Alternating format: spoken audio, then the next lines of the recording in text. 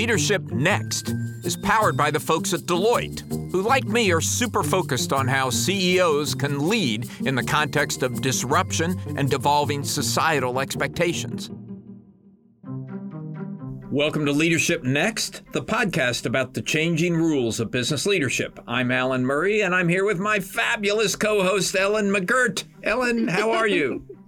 I am wonderful, and I'm feeling very on point today, in part because our guest today is a CEO who Fortune has been following in one way or another for so many years, and we really admire her. Katrina Lake, the founder of Stitch Fix. I should add that soon she'll transition from CEO to the role of executive chair. Now, before I ask you about your own fashion styles, Alan, a quick recap for anybody who may not be familiar with the company. Stitch Fix started as a clothing service for women. Each month, you would receive a box in the mail with 5 items, which you could keep or return. They've since expanded to include men and kids, and you can shop from them in other ways, too. Alan, I'm going to go out on a limb here and guess that you haven't used Stitch Fix before? You know, Katrina and I met, I don't know, maybe it was 4 years ago, and she tried to sell me on it, and I didn't take her up at the time, but all my go-to clothing places, Joseph Banks, Men's Warehouse, they've all gone bankrupt. So, Katrina, maybe I'm ready now. We'll get you signed up. Katrina, welcome to Leadership Next. We have a million questions for you now that you're transitioning and stepping down as CEO and pandemic and your vision for the future and all of that good stuff. But would you indulge me if I tell you my favorite Stitch Fix story first? Please do. I'd love to hear about it. About 3 years ago, I want to say, I was being invited to one of our premier conferences for the first time, Brainstorm Tech in Aspen, and I was going to be on stage and I was a little intimidated. So I reached out to my stylist and I just posted pictures of Michelle Obama. I said, please God, make me look like Michelle Obama. Don't we all want to look like Michelle Obama? I know. And the day I had to leave for Aspen, the box came. I opened it up. I put it all still wrapped in the little paper right in my suitcase and I left. That's the level. Look at it. Wow. That's the level of faith I have in Stitch Fix. Everything You always fit. look spectacular, Ellen, but how did it go? Everything fit. It was perfect. I didn't look like Michelle Obama. I looked like me, but it was the vibe I was looking for. I have to acknowledge that I had a level of faith in your service and the way that you spoke to me and spoke to my needs over the previous year I'd been using the service that I didn't know I had until I needed it. So kudos to you. I love hearing that. Well, thank you. So tell us, before we go into what's happening for you and the next moves that you're making, could you take us back to the early days of the pandemic? Because I feel like that was a real proof point for so many businesses, and for yours in particular, when people weren't going out in the world. What happened and what did you learn? Yeah, I mean, well, first of all, thank you for having me. It's so nice to hear your voices again. And yeah, the pandemic, I mean, we could probably spend this entire time talking about it, but it really was the most challenging year of my leadership period. And I mean, there were so many dimensions across which we were seeing a huge amount of change. Like, firstly was with our employees, like suddenly, health and safety, which of course had always been a big part of how we operate in our warehouses. Suddenly the norms and expectations around health and safety changed. And, especially in those early days of the pandemic, there was a lot of fear. There was a lot of uncertainty, but, we had to be making decisions with kind of incomplete information. And it's a really, really scary thing to do when we have thousands of employees who are in physical warehouses who are operating every day. And so, one of the things that we did that I'm especially proud of was that we kind of approached it with a lens towards flexibility. And so we gave our employees 4 weeks of paid time off, which they could use flexibly. In addition to that, we set up a fund that helped our employees. We had an employee relief fund, but we also had a specific fund for parents because childcare was such a challenge during the last year. And if you just imagine the circumstance as an example of a single parent who's expected to show up at a warehouse every day and school is remote, I mean, it's an unfathomable challenge that, was not one that we had a playbook for. And so to be able, I think the first bucket was just employees and how do we make sure our employees feel supported during this crazy time? And then there's a second part, which was the business. And, we feel very fortunate that now we can look back. And in a lot of ways, the pandemic ended up being a great, I shouldn't say a great thing for the business, but, the idea of being able to try clothes on safely in the comfort of your home is actually a great way to shop in general. And the pandemic was a great excuse to try that. And so we were really well positioned to capture share during this time. And our business model is one where we learn and we react. Like that is our business. We learn and react about you. We learn and react about the world. Every time we're sending apparel out, we get feedback from people like you who share with us, like, I love this. This fit perfectly, or I have something just like this. And so, we were able to see trends of how people were changing and what people were looking for that was different. And so, we feel fortunate that our business model was one where we turned the inventory relatively quickly and we're able to react to those trends as we see them. And, the third thing that I would just say is like the pandemic wildly changed consumer behavior and people's openness to try new things. There are people who are trying to buy clothes online for the first time ever during the pandemic, and probably some of the highest numbers yet. And so from a business model perspective, we experienced that of our vendors. Our vendors were willing to be more creative with us. We experienced that with our clients. Our clients are willing to be, to try new things. And so, I do think that's probably a little bit of the silver lining of a time of a lot of disruption is that people are kind of open to change in ways that they might not have been before. One of the people who was apparently open to change was you. Yes. Because you during this period decided to step out of the CEO role and become executive chairman. Can you tell us why you're doing that? You're not retiring. You're way, way, way too young for that. Well, thank you. Thank you very much for calling me young. I will keep that with me. While we shared this kind of during the pandemic, to be honest, this has actually been in the works pre-pandemic. And so Elizabeth, I actually met a couple years ago, but over the course of the pandemic, we've been forced to divide and conquer. So Elizabeth has already taken on a lot of the operational things. I think this transition will be kind of an extension of the way we've already been operating for the last 6 months. And what it allows me to do to bring us back there is to really focus on those things that I don't want to say keep me up at night, but the things that kind of irk me and bother me of I wish I had 5 more hours in the month to do this, or I wish I had 10 hours in the month to do that. And a lot of those things really are in the realm of social impact and sustainability. And, there's been elements of our model that are on the leading side of sustainability, where we use data to buy the right product, where we use data to manage our inventory well so that we're not creating more product than we need to. And our model inherently is predicated on the fact that this isn't fast fashion. If you are only going to buy one pair of jeans in a year, we are going to be a phenomenal partner to help you find that one pair of jeans that's going to fit you really well. But there's a lot of things that I wish we could be doing more of. And so, some examples are there's not a lot of fabric recycling that happens in the United States. And I'd love to better understand why. And can Stitch Fix be a part of that solution? And this really, allows Stitch Fix to have the best of both worlds of being able to allow me to be able to do these activities that I think really will create a lot of value for Stitch Fix and will be meaningful to our employees and our clients. And at the same time, to have an incredible leader who's leading the day-to-day of the business. And you're referring to Elizabeth Spalding. I'm not sure we said her last name before. I'm sorry. Yes, Elizabeth Spalding. Exactly. Yes. Okay, that's terrific. Can you take us back to the IPO, which was such a heady time? You were at the time the youngest woman to bring a company public, and that record has been shattered in a wonderful, wonderful way. And I know that you're a huge fan. We can talk about that. I'm curious about what that experience was like for you and what you have learned and how you coach other women company founders as they bring their businesses forward, because we're not where we need to be in terms of funding and financing and support, are we? Not even close. We are not.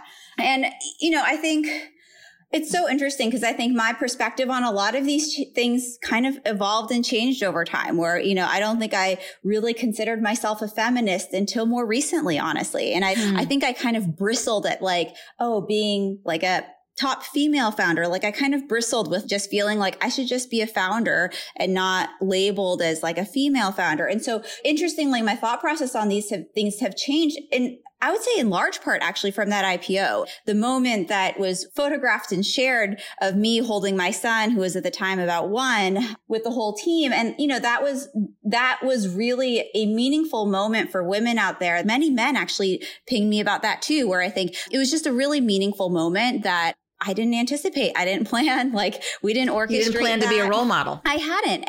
And so to be able to hear from so many people literally across the world about what that meant to them really, to me, revealed how important it is that we have these examples that people can visually see. And it was so great to see Whitney, who you alluded to from Bumble, who went public earlier this year, and to be able to see her and her son up there in a similar way, just like warmed my heart of being able to feel like this is the new normal. Is it the new normal? I mean, we're talking two. You and Whitney Wolfe Herd. Well, journalists would call that a trend. That's a trend as far as I'm concerned. And here's the thing, and this is where I go back and forth because I get that it's two. I also, when I was applying to business school, I was looking for, there was a question in the essay section that was like, who's your role model?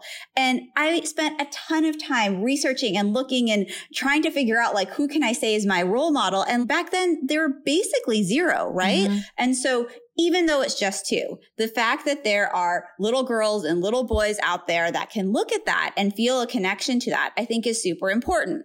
Now, of course, the question is like, why is it two and why is it not half? This is about systemic challenges of representation. Like, you still look at the VC world and even honestly, the public market investor world too. Like, now we're a public company. And so I am still across the table raising money from investors. And I am thrilled that every now and then we have women. Every now and then we have people who are underrepresented minorities on the other side of the table. But there is a massive lack of diversity in terms of who is picking winners. Yeah. I mean, I was fortunate that there was not, potentially a white man next to me who had raised $200 million to start a competitor to Stitch Fix because I was only able to raise less than 50.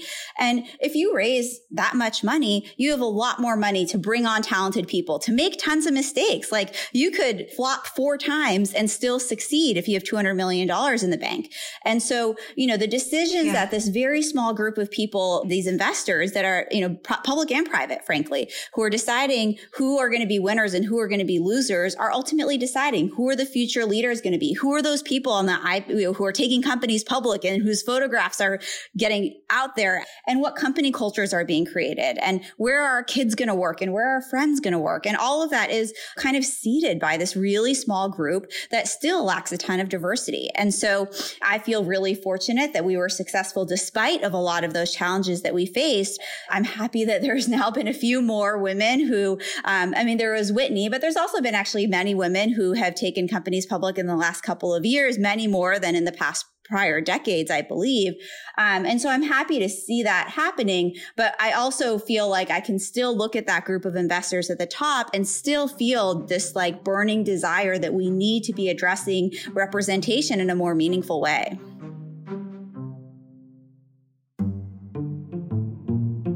I'm here with Joe Ukazoglu, who is CEO of Deloitte US and had the good sense to sponsor this podcast. Joe, thanks for being with us, and thanks for your support of our second season. Thanks, Alan. Pleasure to be here. So, Joe, one of the surprises we saw in 2020, in the midst of a lot of bad news, was some good news, an acceleration in the adoption of digital technology. Do you think that's going to continue once the pandemic goes away? I do, Alan, and I would say that the cause for optimism is warranted. There are going to be some pretty significant dividends that come from the massive acceleration in all things digital. And as we move into a post-pandemic world, we're going to see significant benefits to the economy from the big digital transformation investments that companies are making. I think we're going to see big benefits to people in terms of quality of life as we see new models for working that allow greater flexibility, greater productivity. So on the whole, I'm pretty optimistic that there's a path out of this, and that as we emerge, that there will be some bright spots, albeit coming from a pretty dark moment in time. So people were forced to innovate in 2020 because an extreme change of circumstances was forced upon them. But can they keep up that pace of innovation? Well, that's the challenge for all of us as leaders. I saw a great quote in one of your interviews recently, Alan, that in this period of time, change was free because the alternative to change was even worse. we all have to look back on the way in which we moved so quickly, we broke some glass, we didn't let corporate bureaucracy get in the way, and it actually benefited all of us significantly, and leverage that mindset going forward to act more quickly, to be less inhibited by risk, and to see the true benefit of embedding digital transformation and an agile mindset within the way that our organizations operate on a go-forward basis. Joe, thank you.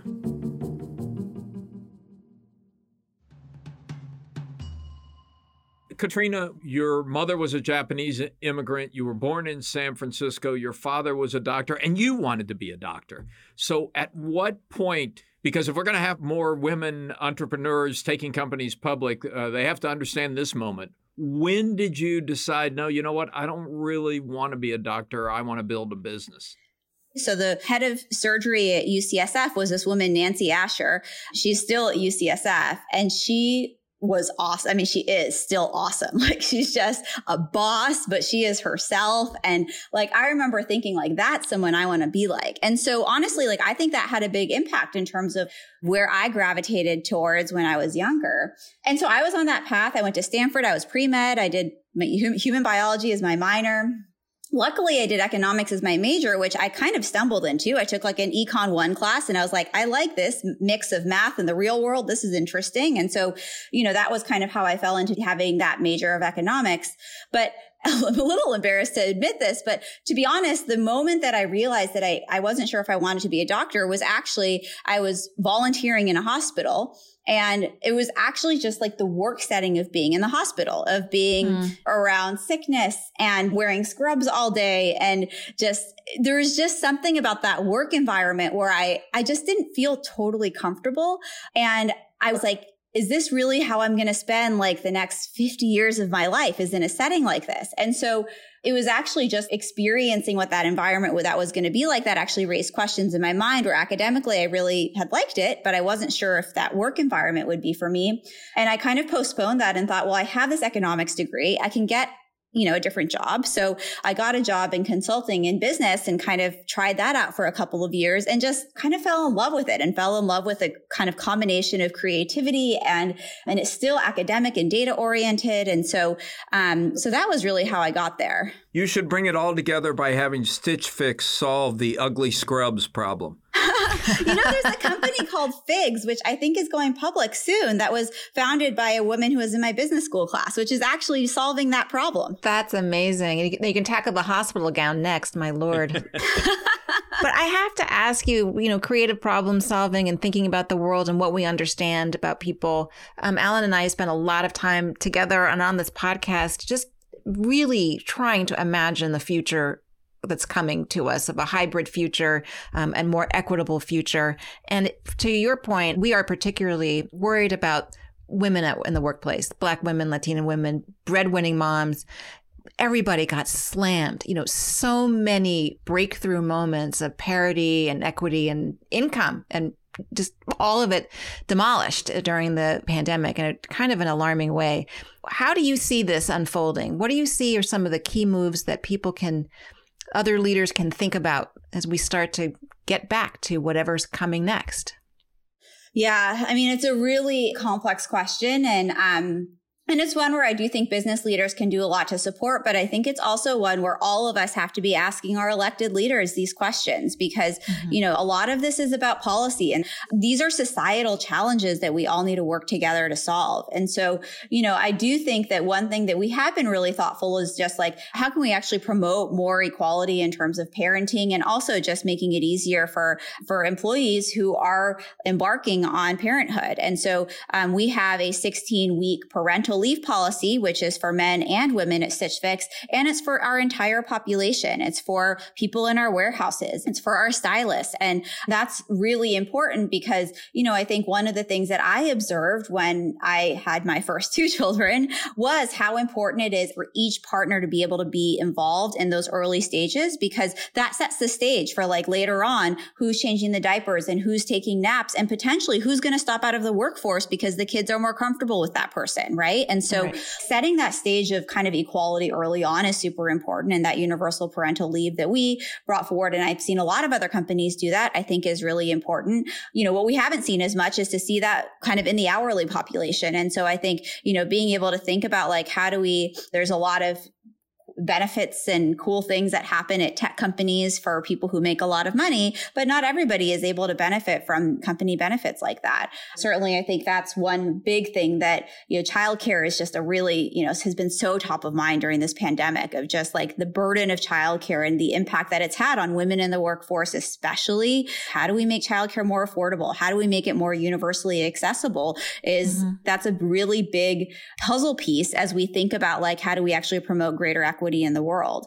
We could probably spend the whole rest of this podcast talking about what all the other challenges are. But, there's no question that this time period has made it acutely obvious to us, I think, the things that we need to be doing differently. Yeah, the challenges are huge, but Ellen and I love having the opportunity to talk to people like you who don't see challenges as obstacles. You just blow right through them and overcome them. And I wonder what advice you would give to women thinking about starting their own business. What are the things they need to know that you've learned building this wonderful $4 billion business that you've built? First and foremost, I do think it is to like build a company that you want to work at for, the next 10 or 20 years. And, I wasn't necessarily thinking about equity as a pillar of our business, but I was actually thinking about like, what would I want in a business? And, thinking about like, well, I want to be able to have kids and for it to not disrupt my career. Like that was super obvious to me that was going to be important to me. Another one, which is actually a little bit related to the prior topic, is like pay equity. I hate to admit this, but it's like, talking about pay and banging on the table for pay was not something that I really wanted to do. I just wanted to get paid fairly. And I wanted to have trust that I would get paid fairly. And so one of the things that we do uniquely at Stitch Fix is that we philosophically, we don't really have room for negotiation. Like we pay people what the market rate is for that role. And so the pros of this are that we are really reducing any opportunity for bias. And so, the flip side is that we don't actually have a lot of opportunity to pay differentially. And so we are not allowing managers to say like, hey, Ellen is $5 better than Alan, so we're going to pay Ellen $5 more. When I was in all these other jobs, like I remember feeling like it was so subjective, like, oh, this person is better than that person by this much. And, there's so much bias that gets drawn into that. And so to be able to create a company with the values that are important to you, thinking about perhaps the injustices that you experience and trying to think about how do I solve for those. And so I think that's first and foremost super important. And the other one, this is just general advice for founders. Like, I think that you really need to have diversity in the founding team. Sometimes I'll talk to kind of a very homogenous group of co-founders that really value diversity. But like, let's be honest, like the founding team is usually the ones that generate, the most wealth from any outcomes. And also like diversity begets diversity. And then the last thing, which is like, at the end of the day, people, and this is investors, this is your employees, people want to hear the dream. Like they want to hear the vision. They want to hear the crazy, impossible things that like are actually possible for you in the company. And I would just, not shy away from that. Like, I'm a very practical person. Like I like my numbers to tie. I like spending time in Excel. And so I would say it was a little bit of a muscle that I had to develop to like get people to believe, to sell the dream of just like the crazy possibility that we could do.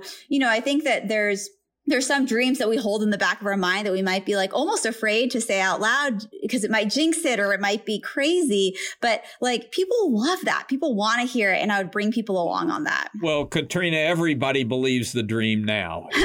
You have convinced us all. And I certainly am looking forward to what you do with this new position. Glad you're turning your attention to some of these bigger industry-wide and worldwide social problems. Thanks so much for being with us. Thank you so much for having me. Take care.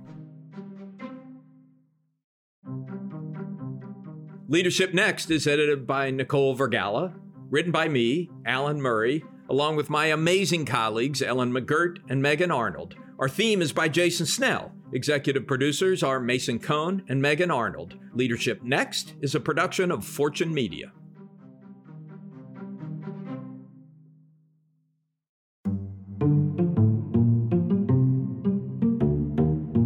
Leadership Next episodes are produced by Fortune's editorial team. The views and opinions expressed by podcast speakers and guests are solely their own and do not reflect the opinions of Deloitte or its personnel.